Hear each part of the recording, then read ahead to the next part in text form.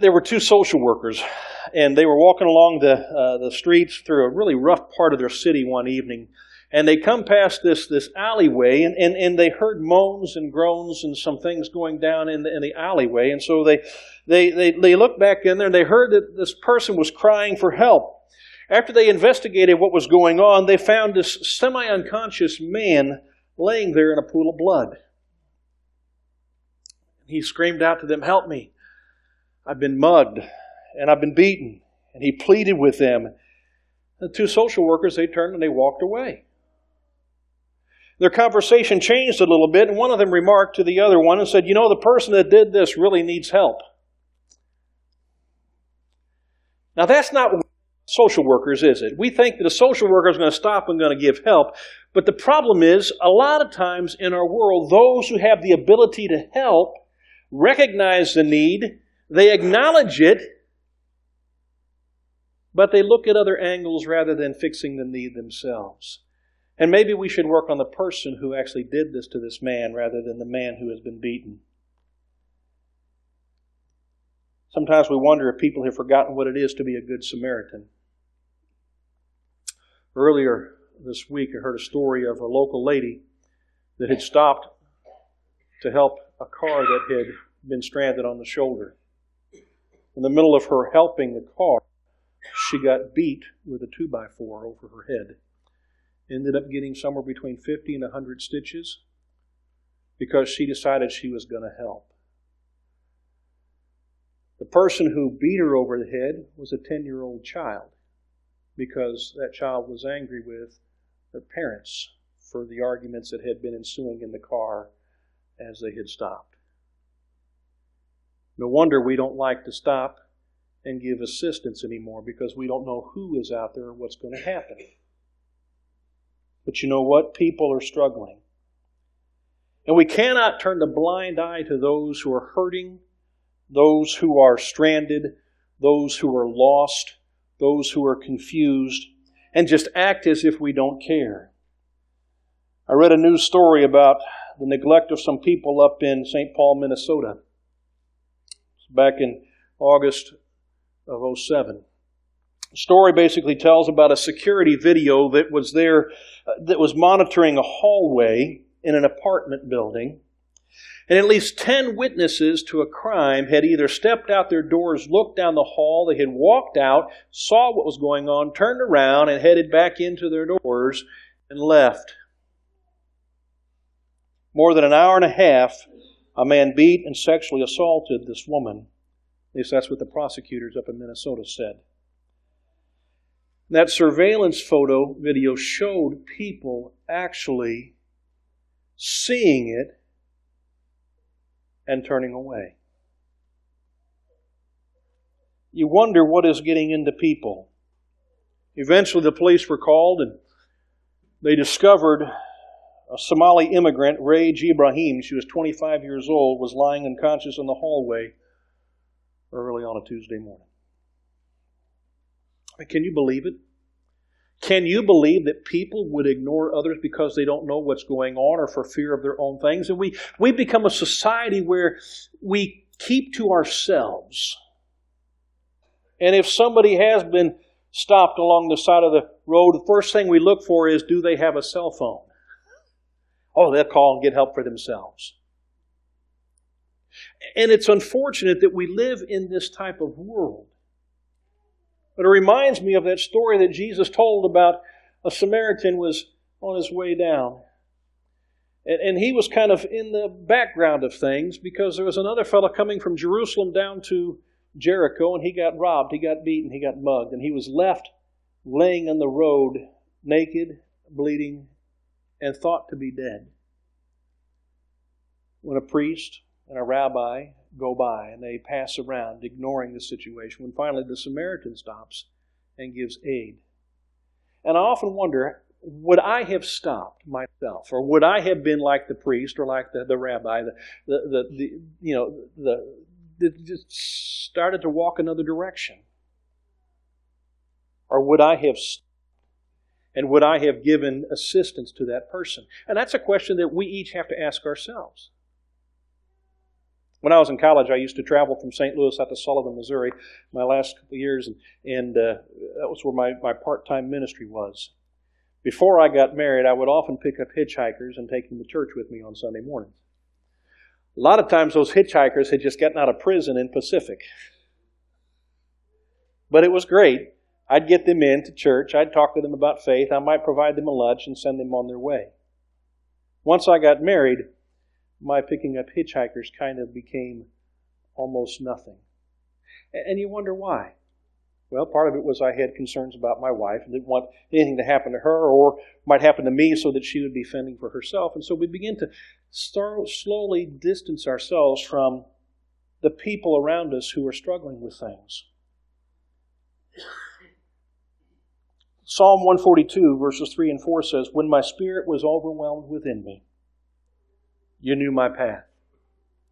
And the way where I walk, they have hidden a trap for me. And they look to the right and they see, for there is no one who regards me. There is no escape for me, and no one cares for my soul." The question is, what about us?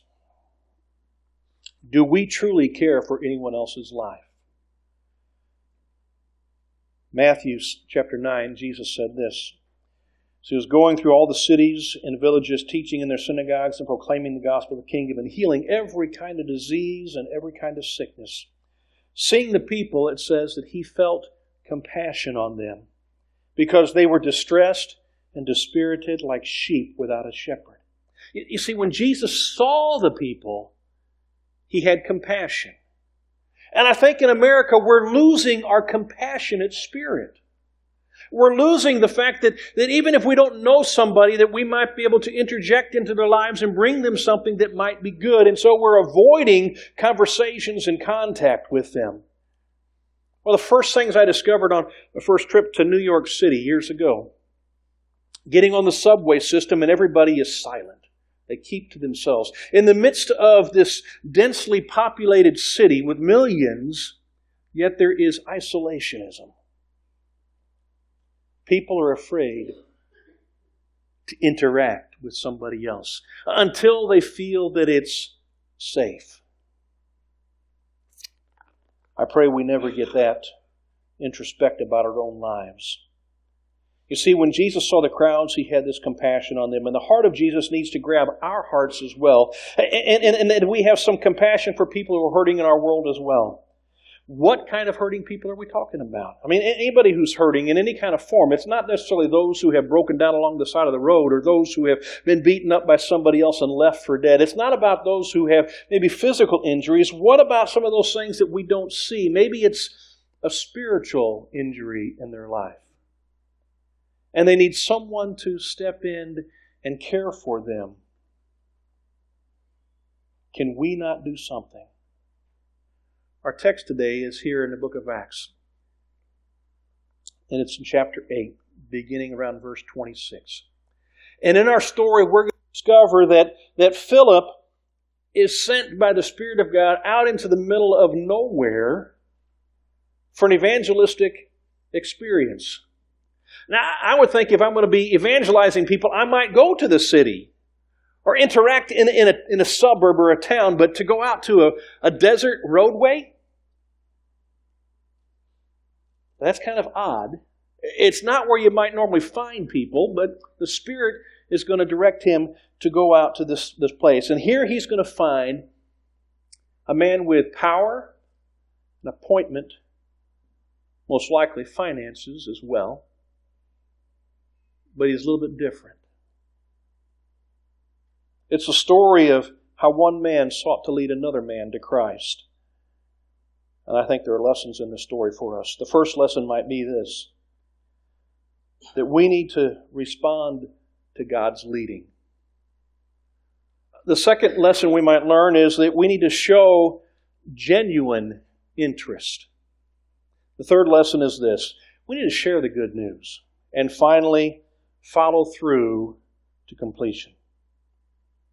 Well, let's look at the first one, responding to God's leading. In Acts chapter 8, verse 26 through 29, an angel of the Lord spoke to Philip, saying, "Get up and go south to the road that descends from Jerusalem to Gaza." That's a desert road. So he got up and he went, and there was an Ethiopian eunuch, a court official of Candace, queen of Ethiopians, who was in charge of all her treasure, and he had come to Jerusalem to worship, and he was returning and sitting in his chariot, and was reading the prophet Isaiah. Then the Spirit said to Philip, "Go up and join this chariot." You see, I think we need to learn to respond to the Spirit's calling in our lives. And sometimes you get that nudge, and you don't really know what it is. It may be that inkling or that feeling or that, that conscious awareness that maybe God's wanting me to do something. And instead of pushing it aside or ignoring it, we need to give in to it. And see what God might be leading in us in this opportunity that is before us. And so we have the Spirit that is there. And we just need to do the things that we are called to do. Well, let me ask you some questions. We're going to talk a little bit about our church here, first off, and see if you know some of the things that it takes within our church and whether or not it just happens on its own. How many of you know how to fill the church baptistry with water and how to heat it? I got a couple hands. Okay. How many of you know where the knob is to turn to at least heat it? A few more. All right. Okay, so we're getting better. Maybe we need to have a lesson later on so that when you're evangelizing your friends and your family, you can bring them here and baptize them, unless you want to take them down to the Cold Creek. The polar plunge for Christ would be wonderful, wouldn't it? But, if you want to use heated, we need to figure out how to do that. Right? Because it's not just me or Adam that are ones that are responsible for the baptisms. It's you. Understand that. It's every Christian has that responsibility to baptize. That command that God gives us, that Jesus says is the very final thing. He tells us all to go out into the world to make disciples and to baptize them. It's not just make disciples, bring them to church, give them to your preacher, have him baptize them. No, it's each one of us. So maybe we each need to learn how to heat up our baptistry. How many of you know how to turn on the air conditioning and the heat in this room? Oh, quite a few more there. Yeah, because that impacts us a little bit more, doesn't it? I know how to push the buttons, and sometimes people do push our buttons on the knobs there for the thermostats, and they forget to unpush them later, right? But that's a little more our taste, because we've got those same kinds of things at home, and we're used to those things. Well, that's okay. How many of you could turn on our sound system? No hands. All right, you flip a switch, you push some buttons, but which ones? All right, so they're a little more complicated, but yet we need that in order for you to hear me through the sound system, in order for Matthew to be able to record me so that we can put that online so the people who are not here today, they can listen to it later. All right, so those are things. How about, how many of you could prepare the Sunday bulletin each week? A few of you. Well, we know that Amy does that, and it's done in her office on a computer in there. But how many of you know what to put in that bulletin and how to copy it and transfer it out and to bring? Those are all little things that it takes for us to just even have today. And sometimes when the Spirit is calling us to do things, we excuse ourselves by saying, "I've never done that. I don't know how to do that. I'm not familiar with that." And so we're going to ignore that, even though God is telling us, go. And that goes same thing when it comes to our evangelism in life. And we say, well, I don't know how to win anybody to Christ. I don't know how to lead a Bible study. I don't know how to tell somebody about how to become a Christian. I've never done that before. And so we avoid those things, even when the Spirit is telling us to talk, to share, to go, to do. What would it have been for Ethiopia if Philip had resigned to the fact that that's a desert road? That guy's pretty powerful. He's got a chariot. I've never talked with somebody from Ethiopia before. Does he even speak my language? What's going to happen if I stop his chariot? Because there's probably guards around this guy since he was the treasurer. Are they going? Well, let's see if somebody else might do that. But here we have this opportunity to do things. My brother and I learned a long time ago how to change oil in a car and to change spark plugs and to work on cars. But we Couldn't walk up to a vehicle and do that on our own. My goodness, there's a lot of people today that they have no clue about cars. They can drive it, and that's about it. But how many can disassemble an engine and put it back together? Just a few hands. Maybe. All right? My grandfather was a mechanic, and he taught us how to do those things. And so we followed him. He was the one who would lead out and show us how to do it, and then we could do it. There was no way we could have done it on our own. Now, we probably could have hit and missed a few things and left over, like when my brother restored a clock and there were extra pieces. Now, granted, that clock probably still works, but you don't want extra pieces left over when you're working on something. You want to do exactly what it is that needs to be done. And so we need somebody to lead us in instructing us how to do those things. That same principle applies to filling our baptistry, to putting together our bulletin, doing all these different things that we need to know. But actually, I think there are a lot more things that we need to know. Well, listen to what Jesus says in Matthew chapter 28, verses 18 through 20. Jesus came up to his disciples, and he spoke to them, saying, "All authority has been given to me in heaven and earth. Go, therefore, and make disciples of all nations, baptizing them in the name of the Father, of the Son, and of the Holy Spirit, teaching them to observe all that I commanded you. And lo, I am with you always, even to the end of the age." Why is it that we can respond obediently to some people and not to other people? I bet if your boss told you that you need to do something, you would probably do it because you're going to get paid for it, and if you don't do it, you won't get paid. But why wouldn't you do that when someone is asking you to do something that does not necessarily have a paycheck to it? Unless you understand that the one of who's the God and the author of this universe also writes the paycheck for the universe, and his payment is a retirement plan that is unbelievable. And when he calls us to do things, and if people are going to hear the gospel, and they're going to surrender their lives over to his influence and his leadership and his redemption, and have this opportunity for a chance to be saved, you and I need to go to them, rather than wait for them to come to us. We need to go to them, we need to speak, and we need to do something. Now, the second thing is this. In this passage of Scripture here in chapter 8, we need to discover that we need to show genuine interest in who they are. Listen what it says in verse 30 and 31. Philip, he ran up, and he heard him reading Isaiah the prophet, and he said, "Do you understand what you're reading?" And he said, "Well, how could I unless someone guides me?" And he invited Philip to come up and sit with him. Wouldn't that be cool? I'd like to sit in a chariot. That would be just awesome, I think, But what he showed an interest in this fellow. Now you can imagine, here he is going down the road by himself in his chariot, and he's reading out of the prophet of the Old Testament, Isaiah. And all of a sudden, he noticed some fella is running alongside his chariot, listening to him. And he says, "Hey, do you know what you're reading?" "I don't know what I'm reading." And so he stops and he invites him to come up. Because Philip showed an interest in what he was doing. "Hey, what you reading?" I mean, that's a good thing to start a conversation. You're sitting on an airplane, somebody pulls out a book, and you say, "Hey, what you reading?" And you begin a conversation. Wouldn't it be great if they were reading the Bible?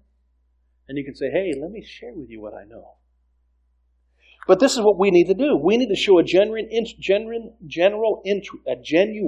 interest in people. There's a lot of general and words out there you can use for that. But we need to show interest in others, and we begin by asking questions. Not necessarily about ourselves, but asking questions about them and finding out where they are. And the more you ask questions and the more you listen, the better it is for us to have an understanding of what we need to say and where we need to go and how we need to lead them. So you ask those questions. I mean, what are you reading? How are you? Can I help you? Take time for others and give of yourself to them. And that's important. There was a weekly scoutmaster meeting going on in the scout group, and the scoutmaster was sharing with the boys some of the wonderful things. And he wanted to know what they had done that week that was a good deed. And they're all talking, raising their hand, except this one boy. He didn't raise his hand and he didn't share anything. And the scoutmaster asked him, "What? You haven't done anything good?" And he says, I haven't. He says, well, leave. Go out of here. I don't want you to come back to meeting until you've done something good for somebody else. About 20 minutes later, the boy came back in, and he's all tattered and torn. And the scoutmaster says, what are you doing back so late? Well, what happened to you? He said, well, I went and did a good deed. He said, you did? Yes, I did. He says, I went out and I helped this old lady walk across the street. Well, how come you're all tore up? She didn't want to go. Sometimes our good deed is against what the people need. And we think we're doing something really good. So we need to listen. We need to have an interest in what their concerns are, not ours. So it's important for us to pay attention to the people around us. Just because you show genuine interest in people, it doesn't mean that they're going to really appreciate it. Of course, I think if we get too pushy with people, they will definitely rebel and back off. You can't be what I was quoted as hearing a lot of people used to say was, well, those people are Bible thumpers. Well, what does it mean to be a Bible thumper? It means they're taking the Bible and they're thumping other people on the head with it because they're trying to beat it into them. Well, that's not who we're supposed to be. We're not Bible thumpers. We're Jesus freaks, right? I mean, we're excited. We're fanatics about who He is and what He has done. But we don't beat that into people. We listen, we learn, we study, we observe, and we share what they need to hear. Sometimes it's a little bit at a time. Someone wrote this statement. They said, don't walk in front of me. I may not follow. Don't walk behind me. I may not lead. Walk beside me and be my friend. Carnegie wrote these words. He says, you can close some more business deals in 2 months by becoming interested in other people than you can in 2 years by trying to get people interested in you. You can close more business deals in 2 months by becoming interested in other people than you can in 2 years by trying to get people interested in you. See, it's not about you. It's about them. And it's about you observing and listening and paying attention and showing genuine interest in who they are and finding out what their need is. And in doing so, now you have the opportunity to share that which is going to change and revolutionize their life. The third thing is this: we need to share the good news. That's the important thing. Each and every one of us to share the good news. Let's read what it says in verse 32 through 35. Now, the passage of Scripture which he was reading is this. He was led as a sheep to slaughter, and as a lamb before its shearer is silent, so he does not open his mouth. In humiliation his judgment was taken away, and who will relate his generation? For his life is removed from the earth. And the eunuch answered Philip, and he said, please tell me, of whom does the prophet say this? Of himself or of someone else? Then, it was then Philip opened his mouth, and he beginning from Scripture, he preached Jesus to him. You see, wherever we go, desert roads, city highways, wherever we go, we should take with us the gospel message and be willing to share the good news.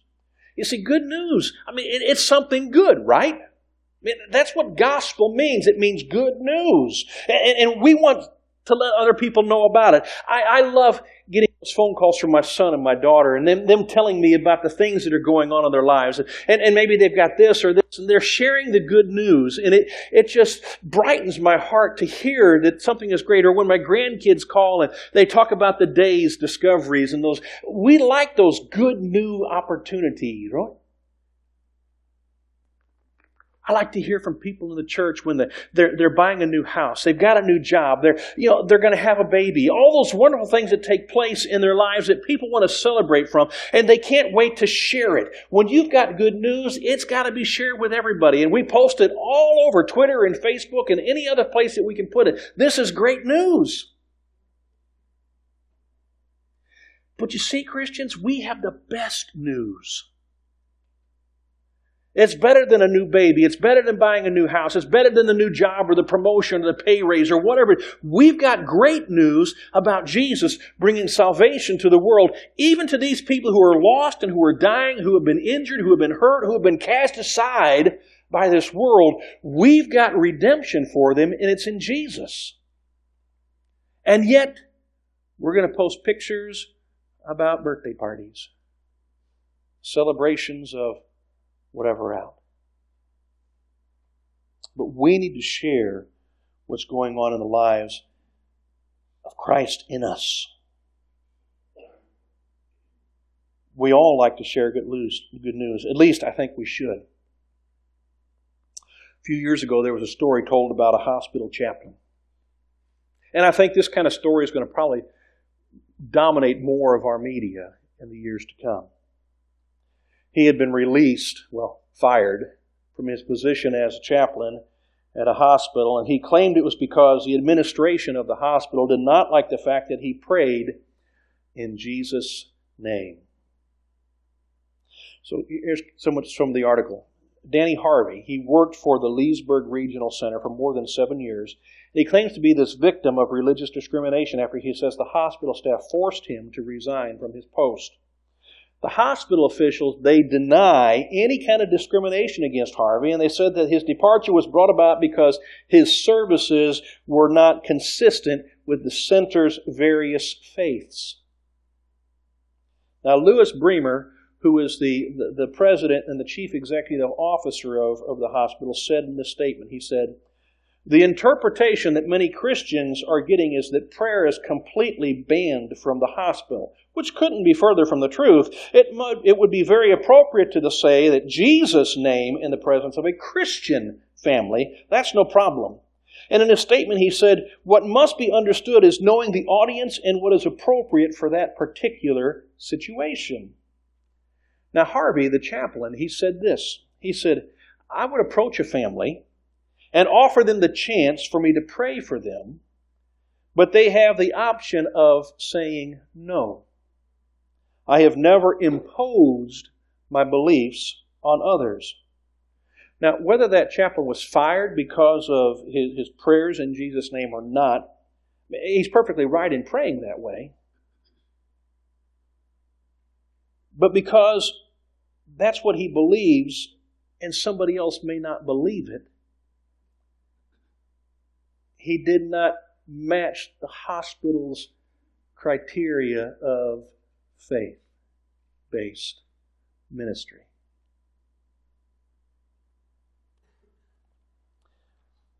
Nevertheless, this man, even though he lost his job, he was pointing people to Jesus by a simple prayer. By invoking the name of Jesus, which we so loudly sang about earlier.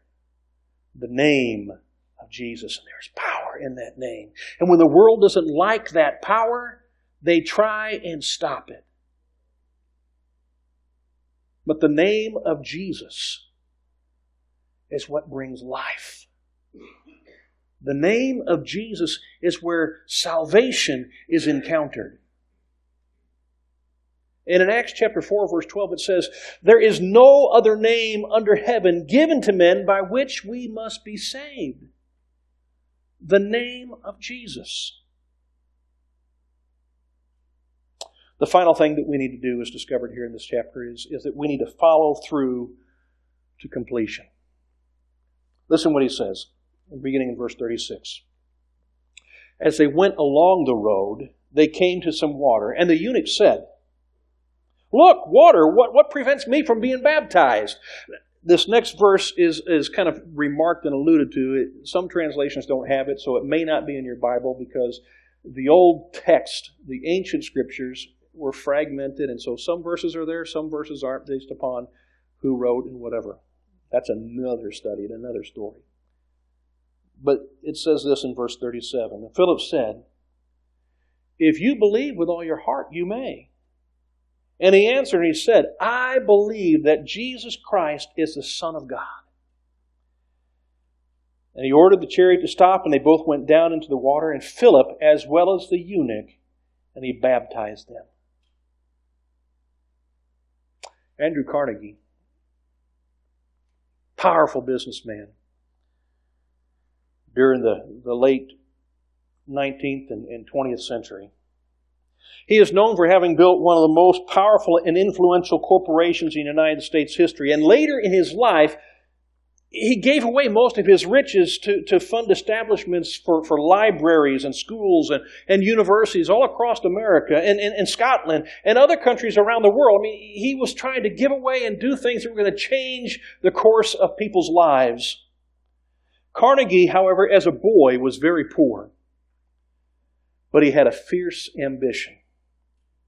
Had a very pleasant personality and a devotion to both hard work and self-improvement.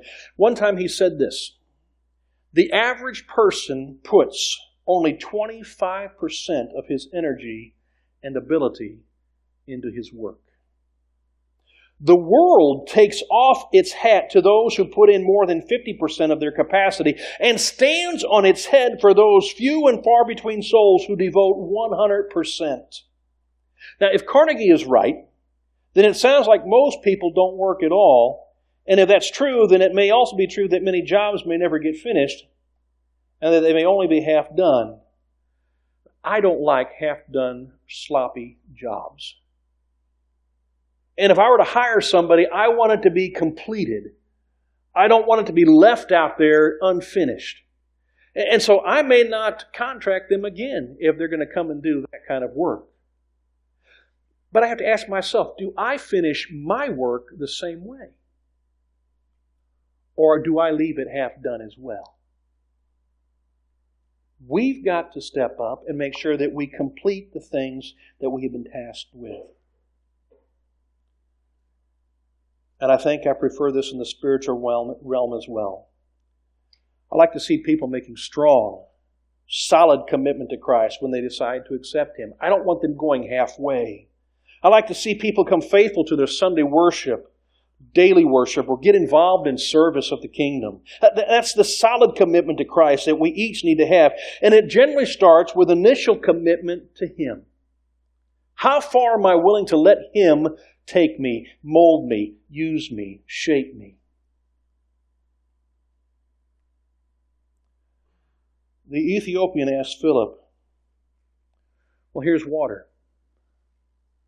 Why shouldn't I be baptized?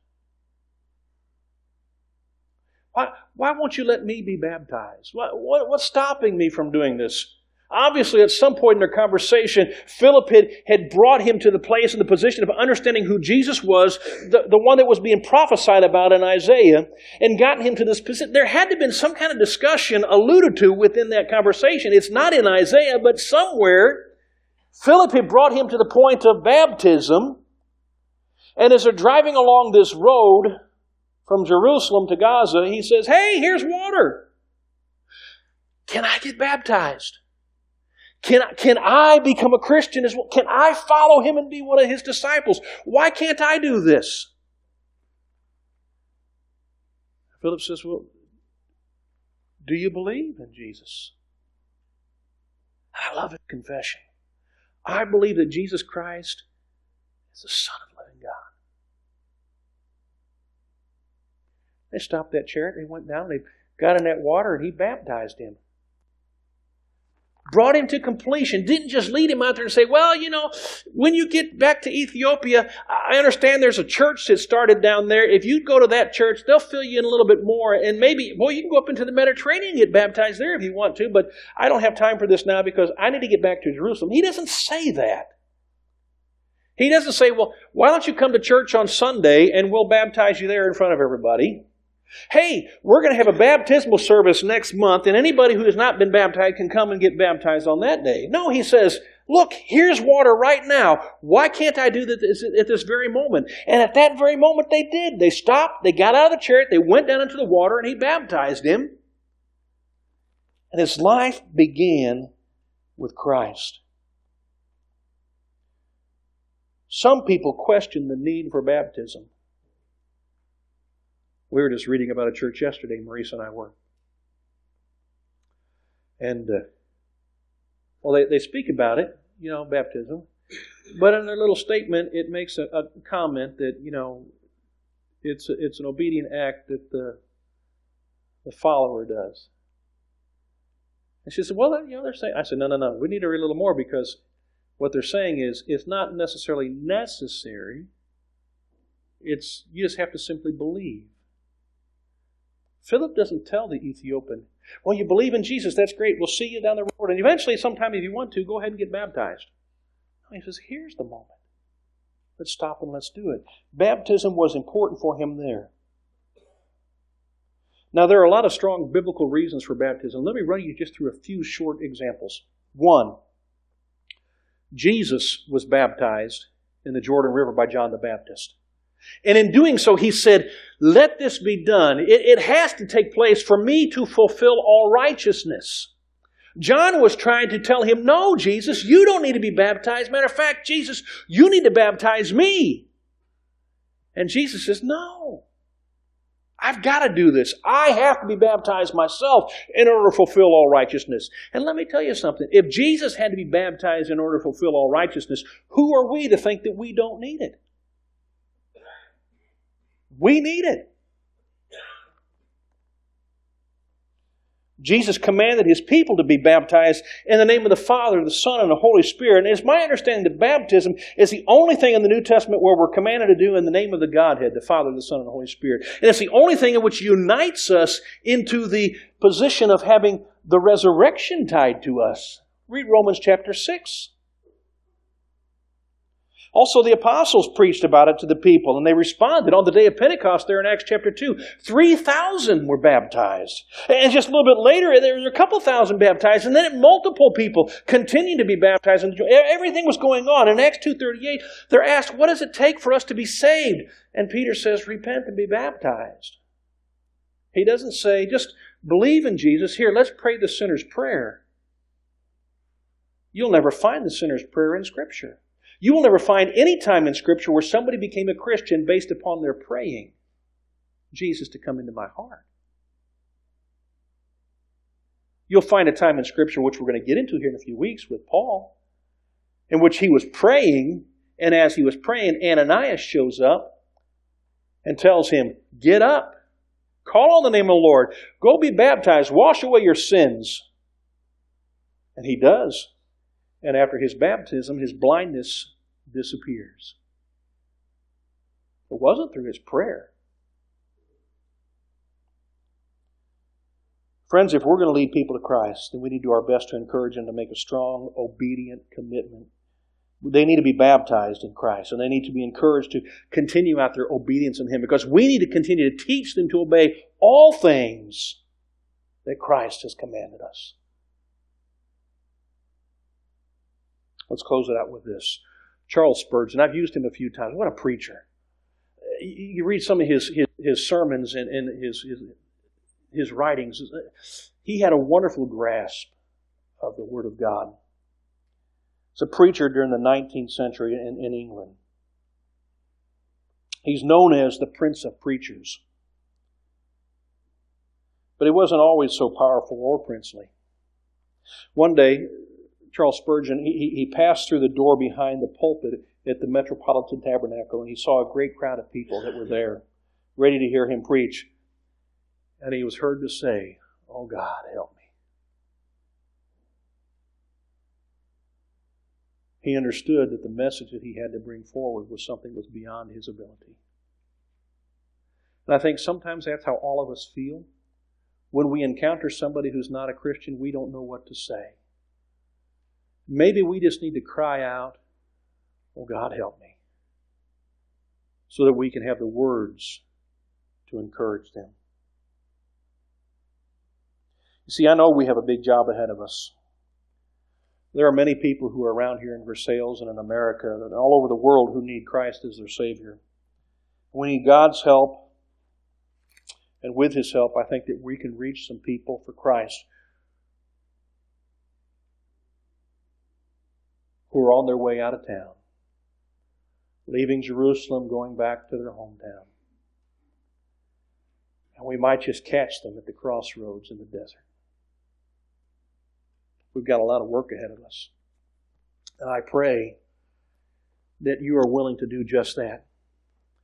that you're willing to go out where you need to go, to listen to the Spirit's nudging in your life, that you will show a genuine interest in the other people, that you're willing to speak the truth in love to them and guide them and lead them to who He is, and take it to its completion. Don't just let it sit there and think, well, I planted the seed, let somebody else water and somebody else harvest. Granted, God can work in that, but He wants you to complete the job that you are capable of doing. And whatever that is. I'll give you an invitation. Are you willing to be one who will go the distance with the gospel message and the lives of the people that you're encountering on your day? Let's stand together.